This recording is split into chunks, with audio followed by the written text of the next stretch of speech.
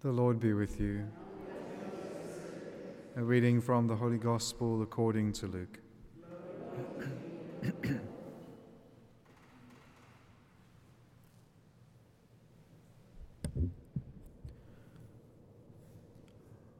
The Lord appointed 70 others and sent them on ahead of him 2 by 2 into every town and place where he himself was about to come.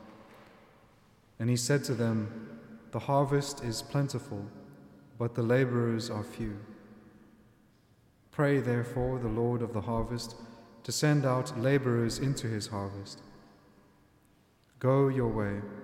Behold, I send you out as lambs in the midst of wolves.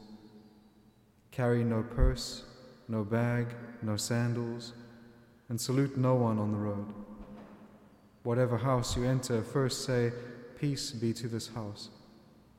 And if a son of peace is there, your peace shall rest upon him. But if not, it shall return to you. And remain in the same house, eating and drinking what they provide, for the laborer deserves his wages. Do not go from house to house.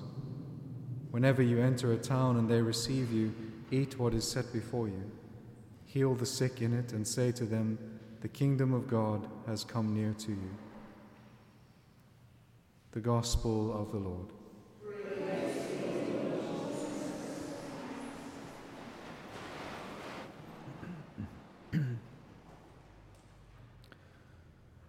Today, as we celebrate the great missionary to the English people, we look at the example that the Lord has in the Gospel of the sending out of the apostles, and we see that truth then also lived out in the first reading for today in St. Paul in the letter to the Thessalonians. And so the Lord gives certain principles, and we've looked at some of these before, but some of them we'll just maybe look at a little bit more deeply. And so the Lord says he sends them out first, 2 by 2, into every town and place where he himself was to come. And as we've said before, he sends them out 2 by 2 because the principal emblem of the Christian is charity. And if someone cannot practice love and charity first, then they should not preach the gospel, because their life is not yet in conformity with what they are now preaching to others. And so that act of charity is what must be there previous. It must precede the proclamation by words of the gospel, because we must proclaim the gospel first by our love and by our charity and by the example of our life. And so the Lord sends them out 2 by 2 in order that their love for one another might manifest the fact that they are Christians. And he sends them out into every place where he himself is about to go. In the Greek it says he sends them out before his face, before his presence, because his word comes before his presence will rest. And so also, when the Lord is preached, he is received first by hearing before he enters into the heart. He is known and then he is loved. And so the proclamation of the gospel is in order to prepare the welcoming of the Lord into our hearts. And he says to them, "The harvest is plentiful, but the laborers are few. Pray that the Lord will send out laborers into his harvest."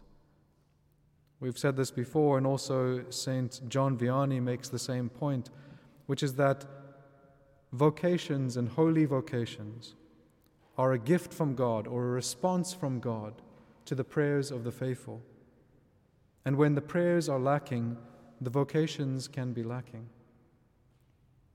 And so what the Lord is saying here is he is tying vocations to prayers of the faithful, that the faithful must pray for laborers in the harvest. And then he speaks to them of the dangers that they will face, but also in terms of what they must not carry with them. He acknowledges that he is sending them out into great danger. And that is true with regards to the gospel. The Lord sends us out as lambs in the midst of wolves. But in this, he is also giving us the disposition that we must have when we proclaim the gospel. We must be like lambs. I think it was St. Gregory, he says, anyone who proclaims the gospel must not be a wolf, meaning He must never cause any evil to anyone, but rather must endure evil. That is what the Christian is supposed to do when we proclaim the gospel. Be like lambs in the midst of wolves, and not become like wolves. And then he speaks to them about the great gift that they have, which requires nothing else earthly. They have all the treasures of heaven and the good news with them, and so they have no need of anything else, because providence will provide earthly needs. They carry with themselves the treasures of eternal life. And so the Lord strips them of everything that is earthly, because he has now clothed them with everything that is heavenly. And then he says, whatever house you enter, say first, peace be to this house. St. Gregory has a really interesting line on this. He says that peace is the mother of all good things. So that all good things can only be truly enjoyed when we are at peace. When we are at peace. And so peace is the first thing that has to enter into hearts, so that everything good can truly be enjoyed. And this doesn't mean an exterior peace, because the Christian can live in a state of peace even in the midst of great turmoil. It's not about exterior peace. It's about the interior peace of the heart that the Lord is speaking of here. Peace be to this house. Peace be to this heart. Peace be to this mind. And the Lord shows a great power here, which is that he accompanies the words of the apostles, the proclamation of the gospel, with actual grace.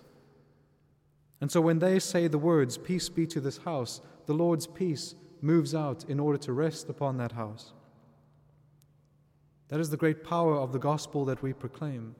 It is living word. It contains within itself a power to accomplish that which is proclaimed. And so when we read the words of the gospel, they are active in us. If we are looking for peace within our own souls, read the words of the gospel, pray with them, meditate upon them, and allow them to be active within our hearts and within our minds.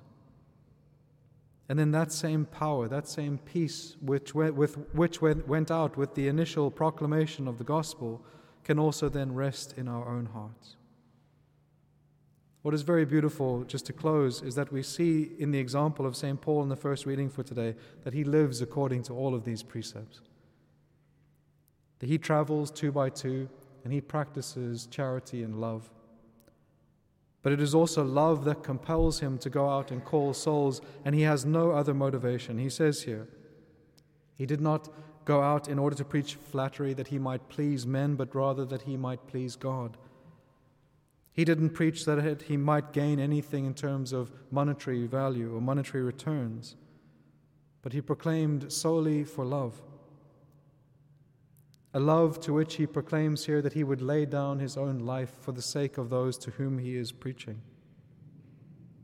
And so St. Paul gives us the example of what the Lord teaches in the gospel today.